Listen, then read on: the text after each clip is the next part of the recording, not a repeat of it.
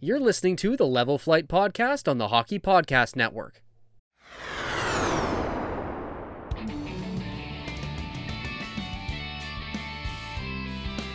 And welcome back to episode 18 of the Level Flight Podcast. As always, I'm joined by Brian. Hello. And Elliot. Hey, hey. And it is dark times in Winnipeg right now when it comes to the Jets. The tone, if you listen to a podcast like 2 months ago from us and you listen to one now, it's a lot different because the Jets have lost 9 of their last 11, 7 of their last 8. We've got a lot of games to recap here, but it is not going well, to say the least. Starting with the home and home last week against Edmonton. The road game, the Jets got boat raced out of Edmonton. They scored 3 goals, bonus classified them as garbage time goals in the third period, but they went down 5-0 before the end of the second, and the game was just over. Pulled Hellebuck. Just an ugly loss. What were your guys' initial thoughts? This is the ugliest loss that we're going to talk about here, at least I'd say. But yeah, Brian, what are your thoughts on this one? It just kept getting worse because I was looking, and it was essentially just like every time I'd look up, it would be just another goal that they'd allow, and it was one of those situations too where I'd look at and reasonably I'd say I don't know if anyone could stop that. So I'm like, this is just the team around Hellebuck saying we don't have anything in the tank right now. No Dubois, so the lineup was all sort of messed up. I think they ran 11-7 that game. So there was a bunch of weird line juggling, and it was miserable. It was one of those things where you get down, was it 6-1 at one point, and even though they added the 2 garbage time goals, as you said, it was one of those games you're like, just pack it in, head back to Winnipeg and figure it out for tomorrow. Back to Winnipeg. Yeah. All right. Yeah, exactly. Yeah, I mean, I'll preface this by saying I was at a taverns in Brandon, so I'm like looking up and I'm looking back and forth. And the same thing with Brian.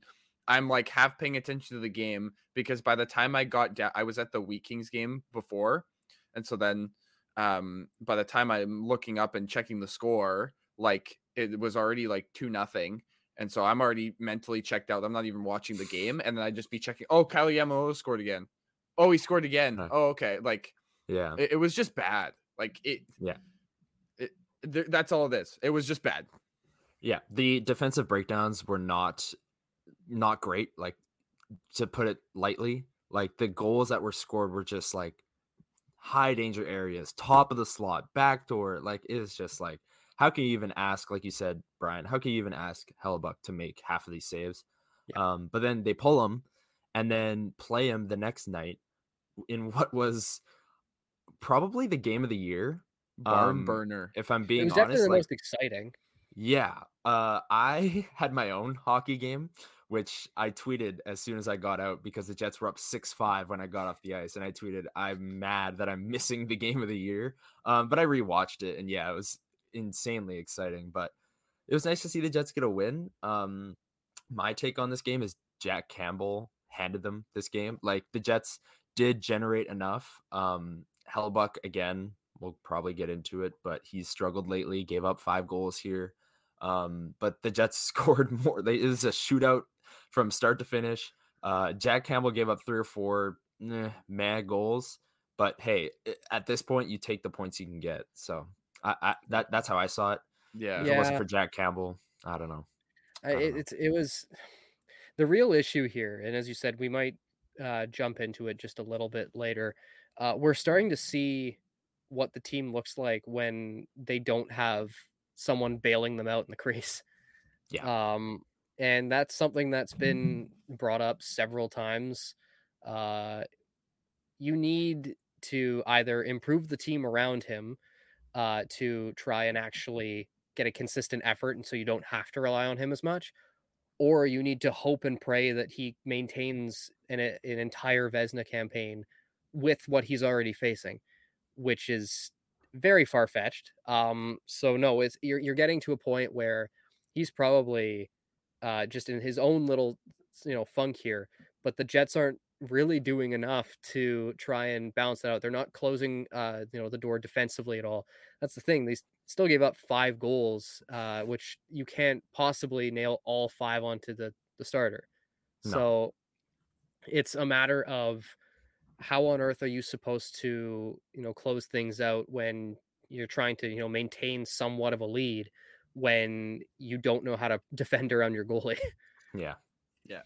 I mean, like you said, Brian, this is just I don't know. You can't ask Connor Hellebuck to do everything. Like we've done that for so many years, and you're gonna run out of that magic at some point. So in this game, we got a little bit lucky because we decided to figure out how to score. Um, yes, is Jack Campbell to blame for some of it? If you're an Oilers fan, yeah. But that game was for the neutral. That wasn't for a fan of either team because it was just Yeah. like there's too many like not to say Just that fun. Yeah. yeah, it's fun, but that's what I'm Yeah. saying. It's a game for the neutral because it's so high paced and so high scoring, and there were a bunch of lead changes, and the momentum was shifting all over the place. And so, if you're a fan of either the Oilers or the Jets, probably was the most fun game to watch. I know that, but for somebody else who has no connection to either team, it was probably just a really fun game to take a look at. But other than that, I don't really know if you can take any other takeaways from this game other than you. And I keep mentioning on Twitter you did what you had to do. You do what you do to take the 2 points. They did that in this game. Oh, but they didn't do that for the next two. But I'll let Well, Connor segue into that one. let's move That's a on. good Yeah, let's move segue. on. Yeah, let's move on. The next game is Monday night. Lowest attended game of the season. The Sharks It are was bad. We it will was this preface that. guy's. I've got his bobblehead up here, but it was Kyle Wow. Connor's bobblehead night. With the real hair. You love to see it. The Lowest real attended flow. game of the year. San Jose is not a big draw. It's a Monday night. I get it. Dubois is back in this game. They're controlling play for I'd say 55 minutes, 56 minutes of this one, and then in classic Jets fashion, they crumble in the last minute and a half, 2 minutes, and then lose the game. There's a lot of issues to come out of this game, but I'll focus. I'll let you, Brian. I know you have a lot of issues with the deployment at the end. Some of the positives though, like they did dominate for 55 minutes of this game. If it wasn't for James Reimer making 2 unreal saves off of Morgan Barron or the Jets missing 2 wide open nets, they definitely win this game. That being said, it's San Jose and you need the 2 points. Like, yeah, they still got a point. Silver lining. You can't take moral victories at this time of the year. And this was a classic example of that where they dominated, but they only got a point. And against San Jose, that's just unacceptable. It's at this point you do or you don't. Yeah. That's what it is. Yeah, I hate the whole moral victories thing because you can take things to build off of, but if that was the case, they would have built off of that effort against San Jose, and actually done something different to finish their chances, which shocking. Um, it's not like we were saying that they needed a finisher or something or someone actually to help their scoring. Aside from Uh, that this Edmonton isn't game. fantasy hockey. Okay. Okay. Well, yeah, let's be real here. Yeah. No, but like they can't finish their chances. They've had so many grade A shots, the last few games, and Yeah. they lost the last 2 because they just couldn't beat a goalie who obviously every goalie has their hot games. And we know, obviously a Marc-Andre Fleury, especially from his 2018 showing against the Jets in the Western That's what he Conference does. Final. But that was also in 2018. You should be able to take advantage of an aging Marc-Andre Fleury and find a way to actually beat him. There was a lot of him being out of position and them not taking advantage of it. But no, my issues come at the end there. And I said it on Twitter. I said they essentially they snatched victory for or no, sorry, defeat from the jaws of victory. They Yeah. they had that Yeah. game in their hands. And firstly, the first issue is the fact that we hear all about how you want your best defensive players out there in the last little bit to try and protect the Yeah. lead. I would say aside from Lowry, every single player on that unit trying to defend that lead is a way below average defender. You got guys like Pionk, you got Wheeler, you got Mm. Kyle Connor, uh, and like obviously he is great offensively, but Morrissey with Pionk, their defensive metrics out the window. So Not you've great. got that unit. Uh, then it gets worse because, Then there's more. uh, for whatever reason, Wheeler just sends it down the ice and, gets the That was icing bad. call. Which just either you flip it up, you find someone off the wall, you do some sort of bounce play off the wall to get it to stop before firing it in. Not just awful. You can't do Yeah. it. Yeah. I Yeah. mean, Go ahead, yeah, Elliot. Yeah. I can't really add much other than that, like to what Brian said, but we talked about adding a finisher. Like, there's just been too many chances. We'll get to it in the Wild game, but like Kyle Connor had a free goal. He put it right on Marc-Andre Fleury's pad. Like, we just, I get some of that has to do with puck luck, some of it, but we just need to put the puck in the net. Like, it's as simple as that. I know that's the name of the game, and you can laugh me all you want, but we have to do that, and we're clearly not right now. We just, Mhm. and I get some of it, like I said, has to do with luck, but it also just has to do with like you just got to do it. So, and I'm sure right now we were getting a little lucky with some of the goals earlier in the season, so this is kind of turning around on us. We're not getting as lucky.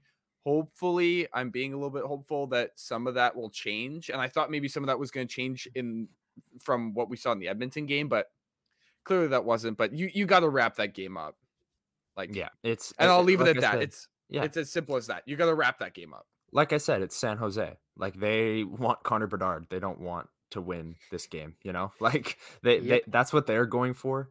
Uh the way that the Jets are losing is becoming a lot more like of a theme with these like late leads being blown and such. It's frustrating because like you said, Brian, um they took defeat from the jaws of victory or whatever you're saying was. That was quite good actually, I must say. Um, but like we talked about it. They needed another finisher. They needed to add up front. Nino and Nemesnikov have been great. You couldn't ask for a better like first 4 games from them. Yeah. But yeah, it's rough right now. And then we move on to last night. Minnesota divisional game, big game because the Jets going into it were only 4 points back of Minnesota.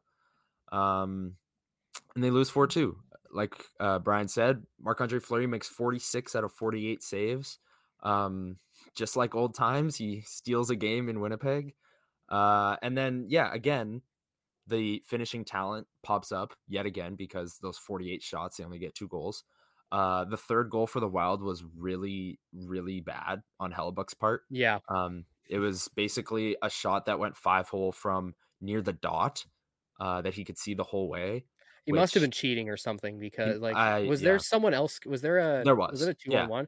I So, think it was was a 2-on-1, he but he shot it early. Like the yeah, but Wild I'm player like, shot was it he quite early. just assuming that because it was that far out, it was gonna go out with the pass? Because that was just awful. Yeah, that was bad. And then that ends up being the game winner, Yeah. which hurts even more. But what were your guys' thoughts on this one? Because again, divisional opponent, they clearly came to play. Like they played great. Bonus after the game was like we dominated. This was one of the best games we played. And they still lose. I just don't really know what they have to do at this point. That was Yeah, rough. it's well, the issue here is the fact that at some point or another, they're gonna become so overly demoralized because they can't win even the games they dominate. That's 2 games in a row where they were in control for, 95% of the game, Yeah. and they managed to hold both teams to only 3 goals for the last 2 games. Hmm. But the issue is, and I just looked at this, in 9 of their past 12 games, 3 or less goals for the Jets. Yeah. This was supposedly supposed to be a very talented forward core, regardless of the deadline additions. Yeah. And you bring in Niederreiter, who has a scoring touch and has been one of the best players since he's come in. Yeah. Got a couple Like we goals. thought. Yeah. Nemestikov hasn't scored, but he's actually looked quite good. But the rest of the team, where are they? Yeah, you're missing a lot from Ehlers and Connor right now.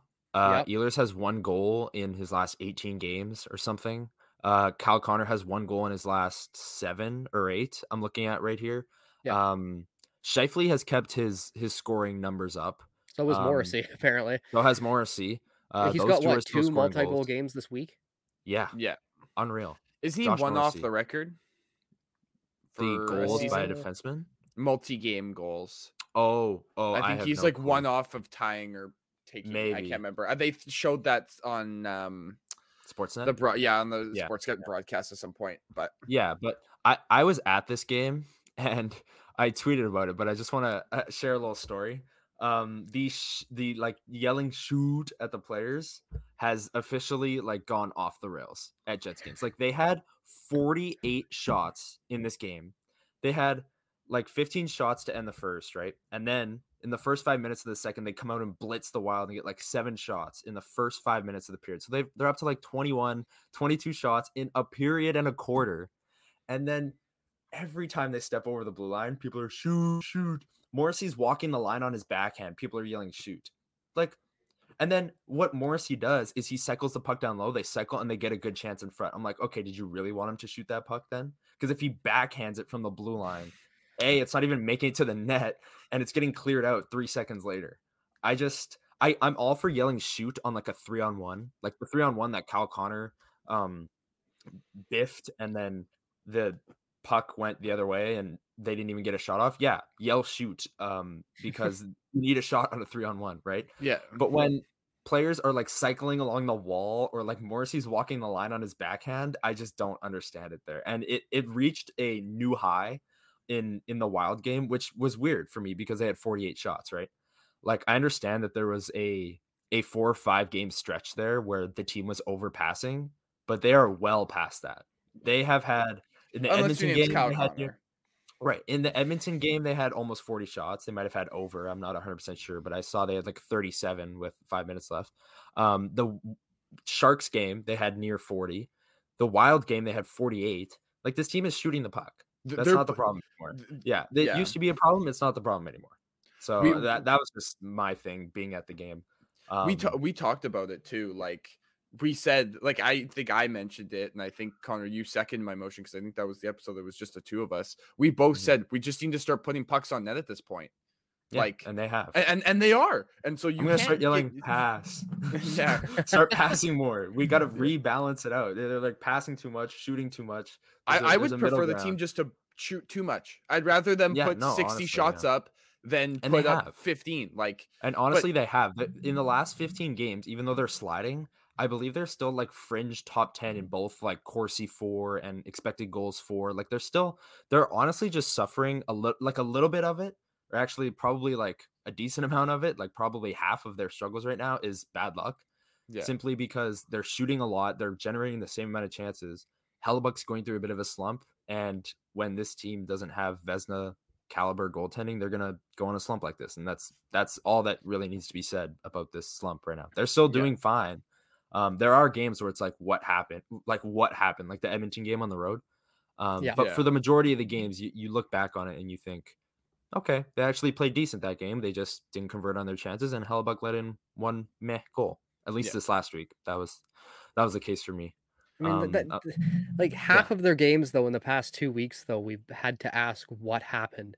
yeah, Like you're looking at yeah. games like the Colorado game, oh, the Islanders game. Honestly, to an extent, you could back it up even further in the win over the Rangers, yeah, no, yeah, where 100%. like there was one of those situations where you just looked and you go, they are so lucky to be out of there with a win. And coincidentally, after that point, suddenly Hellebuck's slump started. Yeah, And it's just a matter of I think Travis Yost on TSN posted something today, and he described it as how the Jets rely almost comically much on Hellebuck. Like it's like yeah, ridiculous It's like how he's much God. they're like essentially in their losses, he's playing still above league average, which is terrible. If you're getting above average goaltending, you should be able to, actually win the games. yeah. I Not mean, this team. simple as that. Simple as That's that. not No, that's not Winnipeg Jets hockey. Come on. yeah, I don't know. Unless you guys have anything else to say about those 4 games, we can move on to like the bigger topics. But I I I'll got probably nothing. talk about it when we get to some of the issues later, but I think my actual as much as I kind of advocated for us to talk about the power play deployment. I think one of the other things as we've been talking actually has to do with Kyle Connor. I'm a little worried. I know Yeah. I shouldn't be, and I know we had this conversation like at the start of the year, but I think if he's not shooting the puck, like at least at that point he was shooting the puck and it just wasn't going in. Now he's not shooting the puck. So I'm a Yeah. little bit concerned right now because if he's passing on the 3-on-1, where normally we're expecting him to either A, put it on net or wire one and score. So if he's not doing that, then I'm a little worried, especially even more about this team putting the puck in the net. There's just too many names in the top 6 that have a question mark around them right now. Like Blake Wheeler, I don't think has scored in 11 games. That's not his game though. Yeah, but still, it's just like he's not generating. Like the line has been Ehlers, Dubois, Wheeler, and that line is just kind of He's been a pylon. MIA. Okay, well, let's relax. Also, pump the brakes. I want to jump back here about Connor here. Kyle Connor, that is. Not our beloved other podcast member. Yeah. I disagree, Elliot. I think he's still shooting just as much. It's just he's back to not scoring. Yeah. Like the last 5 games, in those games, he's got 6 shots, 4 shots. The only one where he wasn't actually shooting was the loss in Edmonton, where he only had 1 shot. But at the very least, he's got at least 3 shots in most of his games in the last little while. It may just be situationally, and that could be it too. It could just be like, because there have been multiple 2-on-1s and 3-on-1s with him and Scheifele recently, especially in this last week, where they don't get a shot off, or him and somebody else, right? Well, it's easy it could just be me in my head. Those, right? Like you're gonna remember those things where you're freaking out because they should be shooting on like a key play, but you're not gonna remember if he's doing a shot from the dot that it goes right into the goalie's chest, right? So you're gonna remember the situations where he didn't shoot and passed up a chance. Maybe if you guys were both at Canada Life Center, you could have yelled shoot, and maybe he would have shot. Oh, there we go. Yeah.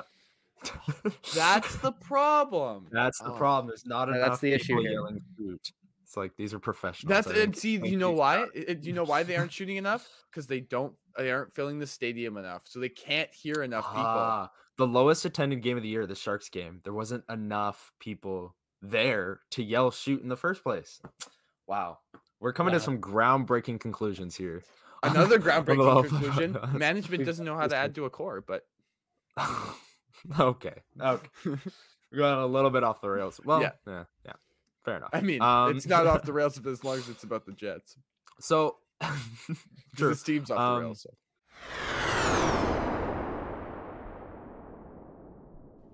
NBA fans, it's time to bring the hoops action to the palm of your hand with DraftKings Sportsbook, an official sports betting partner of the NBA. This week, new customers can bet $5 and win $200 in free bets instantly. Plus, for a limited time, all new and existing customers can get a no-sweat same-game parlay every day. Go to the DraftKings Sportsbook app today, opt in, and place a same-game parlay on any NBA game, and if it doesn't hit, you'll get a free bet back. Download the app now and sign up with code THPN. New customers can bet $5 on the NBA and get $200 in free bets instantly. Only at the DraftKings Sportsbook, an official sports betting partner of the NBA with code THPN. Minimum age and eligibility restrictions apply. Void in Ohio. See show notes for details.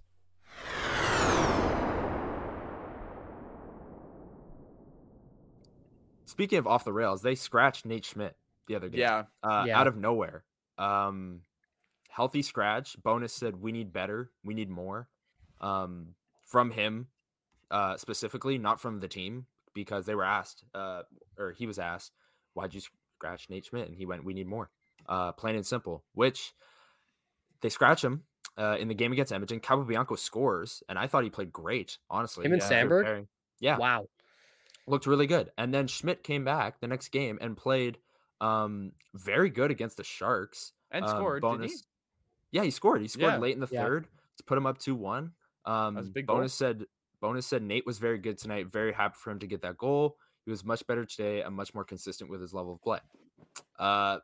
I wrote an entire article about this at the Hockey Writers, bit of a shameless plug, but Feel shame.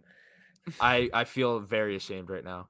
Um, but this should result in more players experiencing the same fate. If it worked for Schmidt and Bonus truly thinks that he played better, his level of play was more consistent, more players should be having their ice time reduced. And I'm not talking about Nikolai Ehlers, even though he is slumping.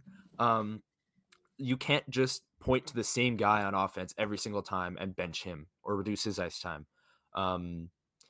I wrote in my article, like Blake Wheeler, we talked about him, hasn't looked himself lately, maybe reducing his ice time. I'm not talking about benching these players completely. We're talking about Kyle Connor, maybe giving him a few shifts off. Yeah, the Jets need goals, but they also need players to like generate them. Yeah. And then I also talked about Neil Pionk because if Capobianco can come in and play well with Sandberg, then you can run Morrissey, DeMello, Dylan, Schmidt, Sandberg, Capo, and that's a pretty good defense core, especially if you have Sandberg and Capo producing positive results in a third pairing, which I'm confident they can. But then again, Logan Stanley scored last night. Anyways, he loves and he actually played Winnipeg, pretty by the good. way. He actually, apparently, he actually played pretty well last night. I will Carter say. Brooks. He did have a good one. Oh goodness. Yeah, no. What are your guys' thoughts on the Jets deciding to scratch Schmidt in the first place? And do you think it should result in the same fate for other players across the lineup? I agree wholeheartedly that players should have been scratched probably earlier.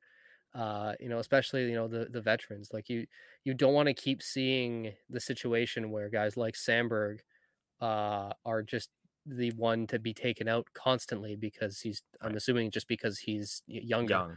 because he's been, I'd say, probably the second best actual defender on the team this year.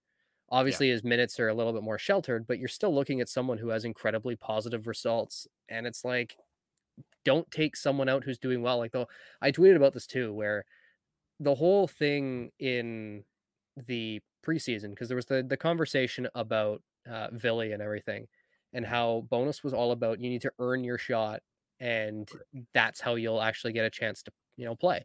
Right. Uh, Sandberg has earned every right to remain in the lineup every single night. There's no reason he should be coming out over guys like Pionk. I mean Schmidt. I definitely he was fighting it. But you're looking at situations where they're taking the wrong guys out. And it's the same deal on the forward group. Like you shouldn't have Saku Manalainen in the lineup every night when you've got AJF sitting out there. You got Gagne sitting out. What about that situation? Like they were rotating in and out so much that why did they suddenly just stop? Like I don't know what they're seeing where they've decided that certain guys have to remain in that role and others are the ones who are they become the the player that's constantly getting demoted or they're getting scratched. Like it shouldn't just be two or three guys every time. Yeah. Like, look, do I 100% agree with the Schmidt benching, the scratching, I guess you can say? I maybe, but like Brian said, and Connor also mentioned in this article, I don't think they're like, I'm sorry, we'll keep at it, but like Neil Pionk, I don't think has played well enough to be in every night. Like you got to rotate some guys, and I don't think Sandberg's one of them. I will pose a question to both of you, and who would you say would be the next player to get scratched like this, like Schmidt?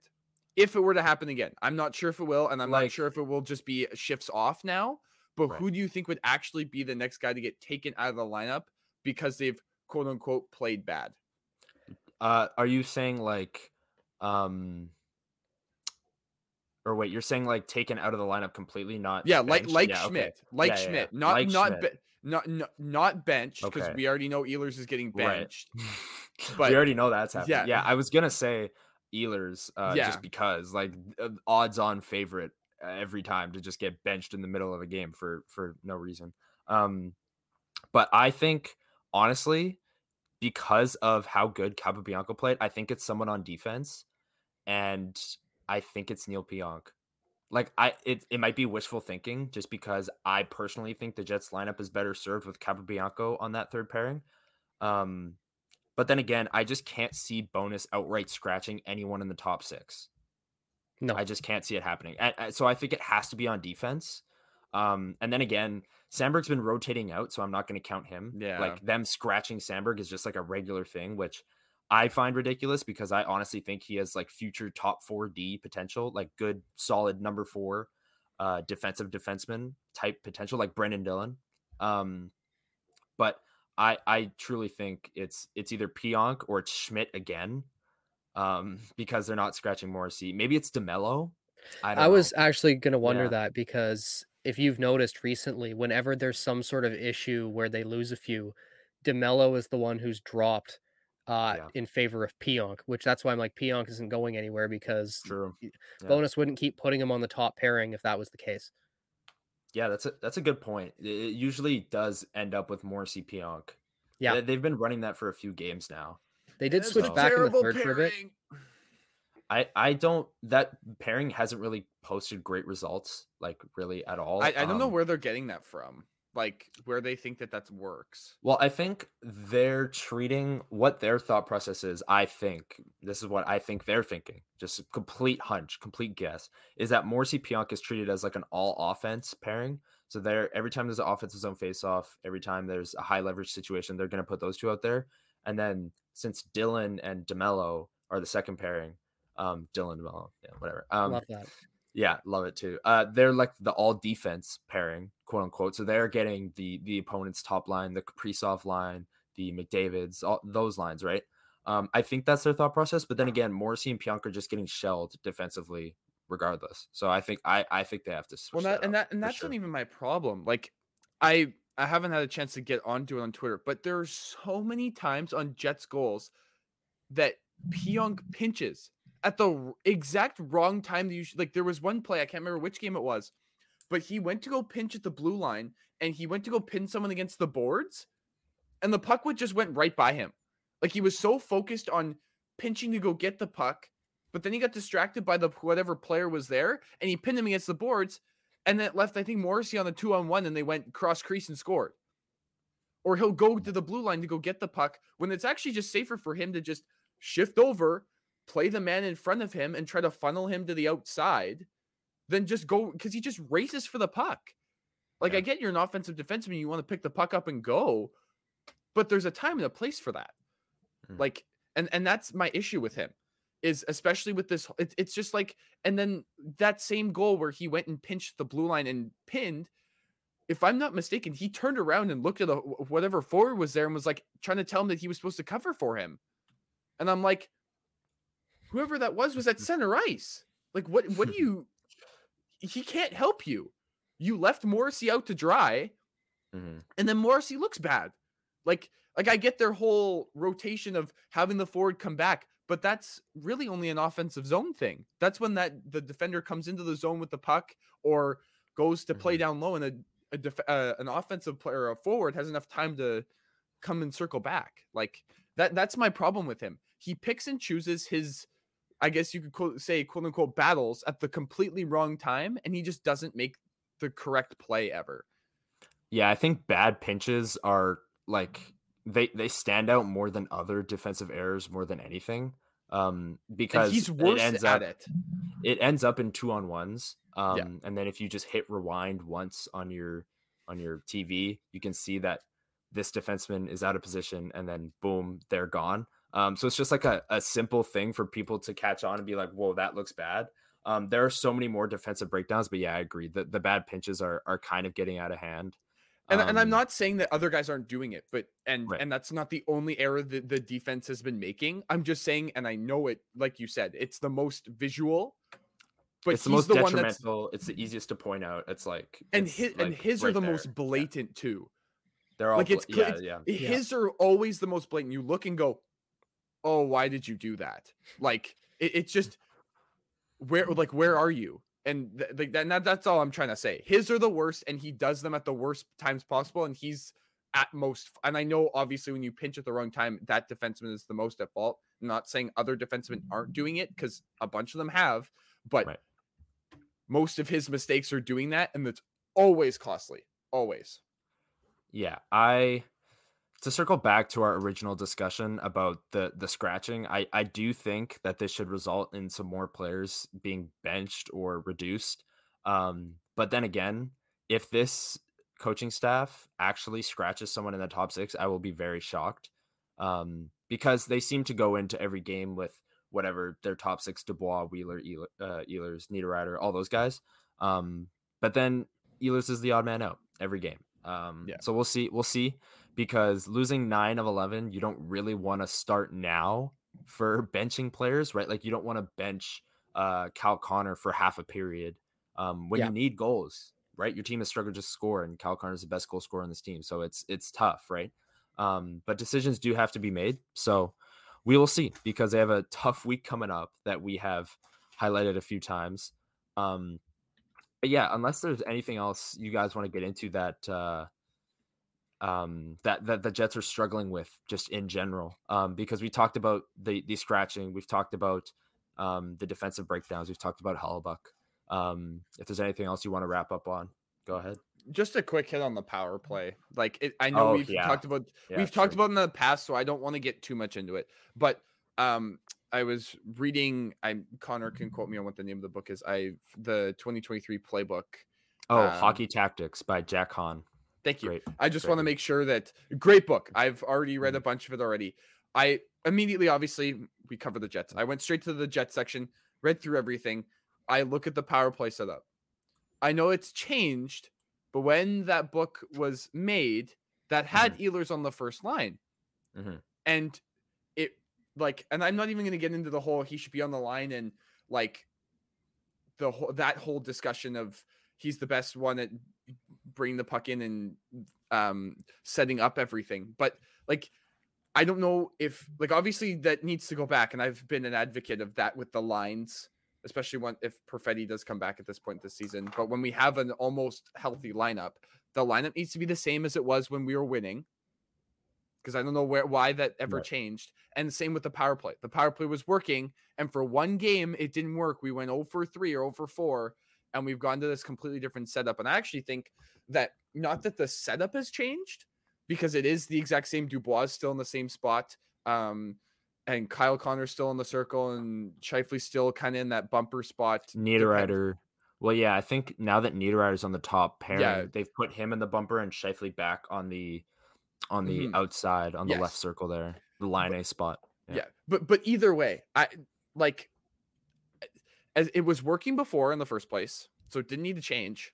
And 2, I don't even, other than setup, I think stylistically they've changed. They're not doing the same stuff.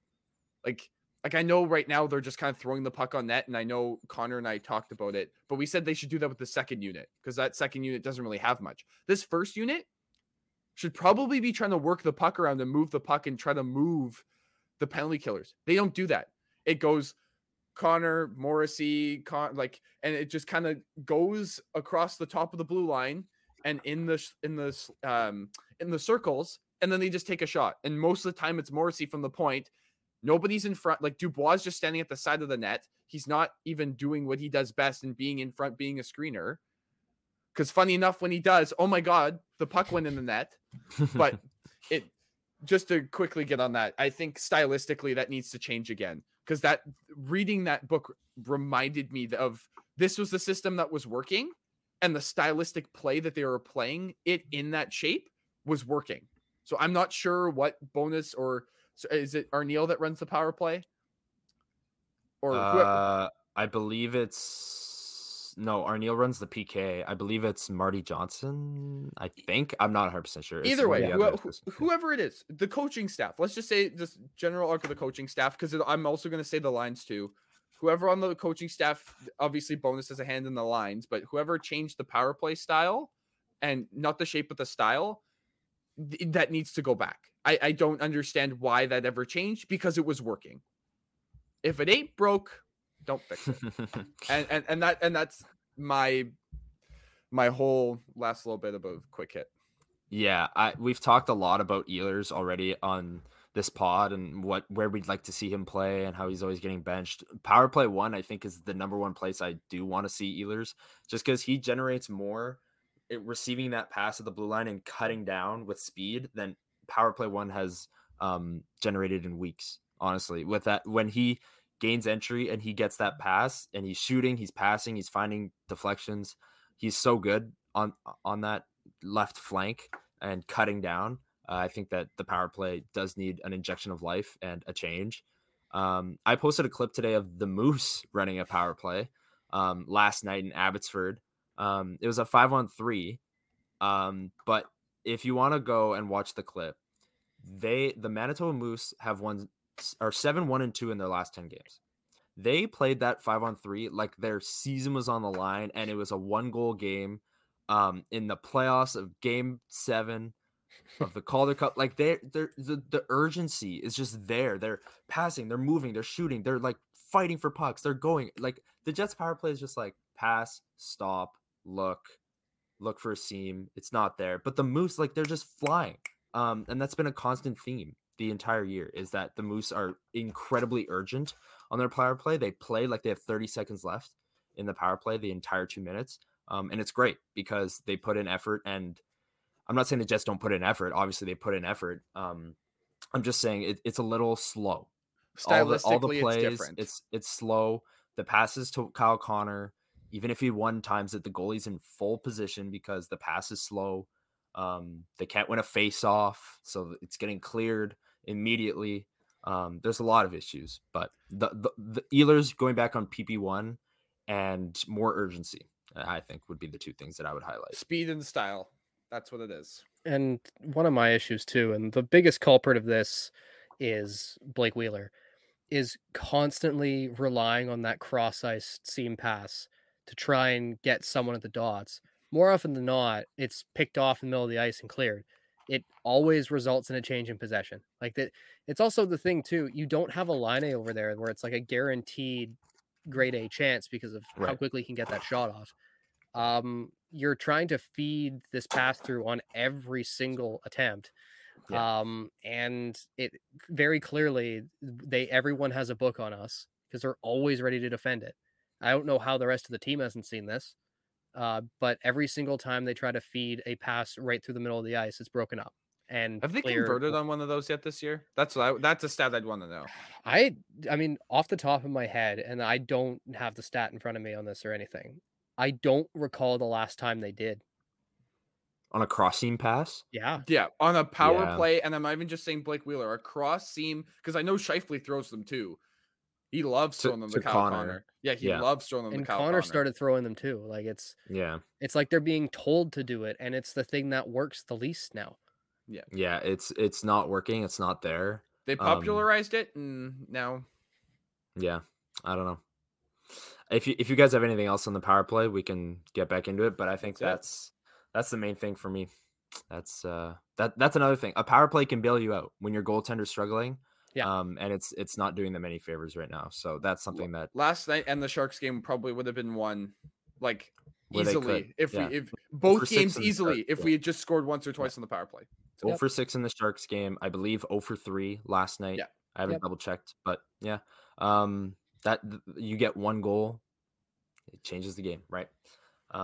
So I said at the start that the tone would be different, and it was, to say the least. I'm if worried. You thought it was more negative. It's coming up here. That's what's going on. Yeah. The next 4 games, they go on the road. The last game's at home, but they go on the road. Saturday they get Florida. Sunday they get Tampa Bay. Next Tuesday they get Carolina, and then they come back home Thursday against the Boston Bruins, one of the best teams in NHL history. So this is going to be a rough stretch. If there's a silver lining, Florida's like second night of a back-to-back.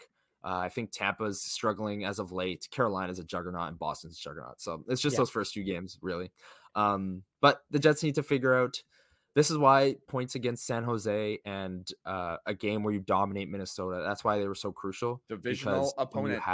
When you have tough games coming up on the road, it's going to get tough. And I posted this morning on Twitter, according to tankathon.com, they calculate strength of schedule. The Flames have the easiest schedule in the NHL from now until the end of the season. And the Jets have, I think, like they're like middle of the pack. They're like 17th.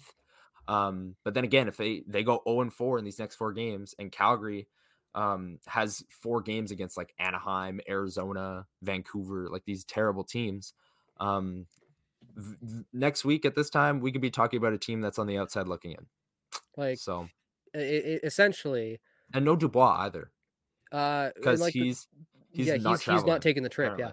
apparently. And like the issue here is, right? So as you laid out the next 4 games for us, next 4 games for Calgary is Anaheim, Ottawa, Arizona, Vegas. Easily, I could see them winning 2 of those. Yeah, maybe 3 if they beat Ottawa. And let's say the Jets, they have a really unsuccessful trip. Even if they, even if Calgary wins the next, like they let's say they go on a stretch, they win 4 straight. You split, suddenly you're tied in the standings. Boom. Yeah. Like it's like there's so little room for error at this point. At the worst time. And you're now relying on other teams screwing up, which is not how you want to do it. Like No. you have to win your own battles. If there's a silver lining, which I'm getting tired of that term. Honestly, I can't believe I just used it because there's been a lot of silver linings. I know. There's been a lot of silver linings. 4. In okay. All right. There's been a lot of those things in Winnipeg over the last 2 weeks, but the Jets are only I'm trying to pull it up here because this West is so they're at 75 points. They just lost to Minnesota last night. It's up to 81. So that gap is widening a bit, but a 6-point gap on second place in the Central Division. Dallas is also at 81, but has a game in hand. Yeah. But then again, if the Jets go 4-0 on this next trip, they could be back in second place. Like it's such a weird defense and going for the division title again. Like exactly. If they turn it around and Hellebuck gets back to his Vezina form and they keep dominating in the shot department, I'm sure that they'll be fine. But the points that they've already lost out on were and will remain to be very crucial points. Yeah, for sure. Because of the upcoming schedule. But unless you guys have got anything else, I think we'll end it on that. They've got the 4-game trip coming up next week. We may have something in the works with a guest, so stay tuned for that. We will announce it on Twitter if we do. But yeah, this was fun. Even though it sounded like we weren't very happy throughout. It's all about there's a lot of things. Yeah, there's a lot of things to get down on right now. But like I said, if you want I'm not going to say it. If you want a positive outlook, the Jets are right there in the West. So keep watching, keep cheering. It should be a big week coming up against some good teams. So you'll watch some good hockey, at least at one end of the ice. But yeah, from the 3 of us, from Brian and Elliot, thank you again for listening. Episode 18 of the Level Fly Podcast. It was a good one. We kept it short this time, which is nice. We ran long a few times, but it's nice to get in and get out. A little 45 minutes. Should be good. But yeah, thanks everyone for listening, and go Jets. Go Jets.